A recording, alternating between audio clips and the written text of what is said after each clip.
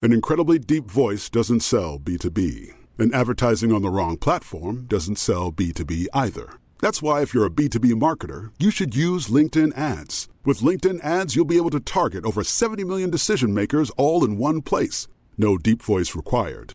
Get started today and see why LinkedIn is the place to be to be. We'll even give you a $100 credit on your next campaign. Go to linkedin.com/customer to claim your credit. Terms and conditions apply.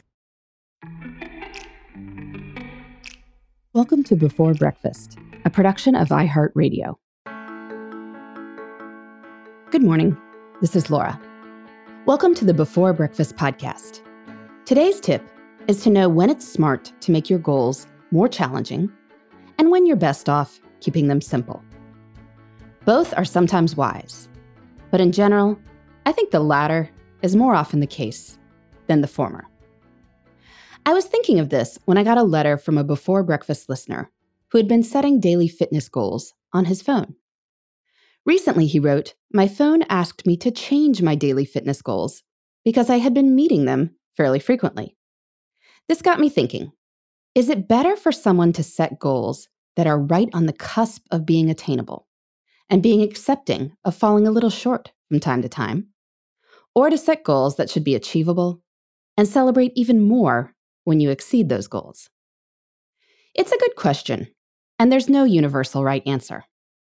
I think that the answer varies depending on what you're trying to do.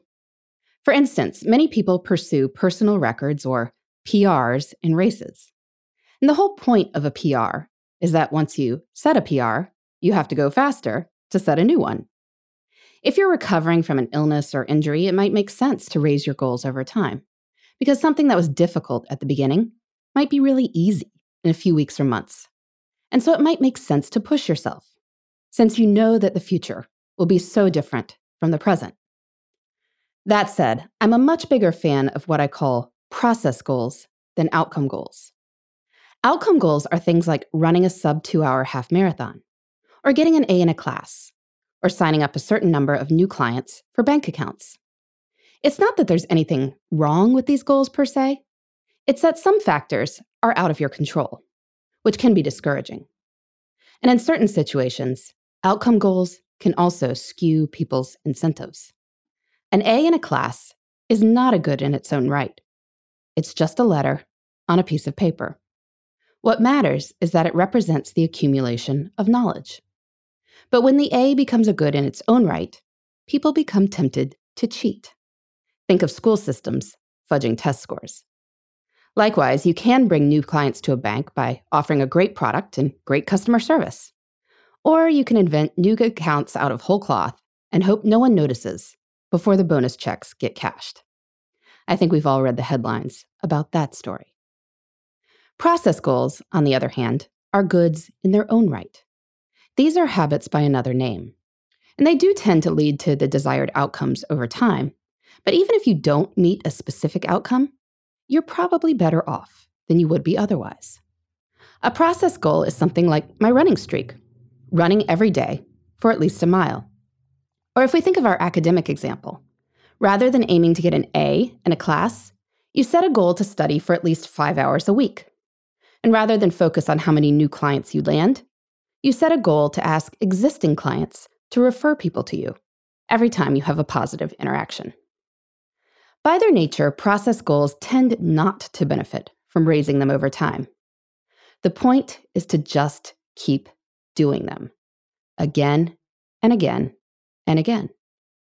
By keeping them relatively simple, we keep them in our lives, even when it would be easier not to. Most days, I run a lot more than 1 mile, and I'm always happy when I do. But by keeping the mile as my goal, I don't feel any resistance to it. And I don't feel like a failure on the days when I can't run much more than a mile. I just keep going. So in general, my thought is that unless you're really gunning for something big and you're excited about a more challenging goal, it's best to keep the goals simple and doable. Our listener is probably better off aiming for 5,000 steps a day and exceeding this regularly, but still feeling good on the days when he's tired or on a plane for 10 hours and he only hits 5,000 steps, than following his fitness app's directive to change his goals. Daily success is motivational. Failure generally isn't. I prefer to celebrate what goes right. Now, I know that goals are a big deal in productivity circles, so I'm happy to get notes from people telling me why I'm wrong. And challenging goals that involve a big risk of failure are the way to go. You can let me know what you think at Before Breakfast Podcast at iHeartMedia.com. In the meantime, this is Laura. Thanks for listening, and here's to making the most of our time.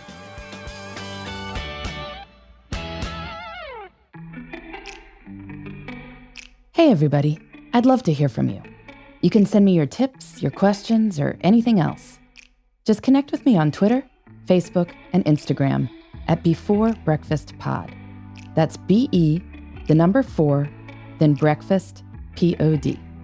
You can also shoot me an email at beforebreakfastpodcast@iheartmedia.com. That Before Breakfast is spelled out with all the letters. Thanks so much. I look forward to staying in touch.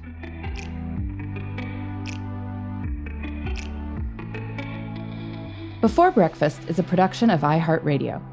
For more podcasts from iHeartRadio, visit the iHeartRadio app, Apple Podcasts, or wherever you listen to your favorite shows.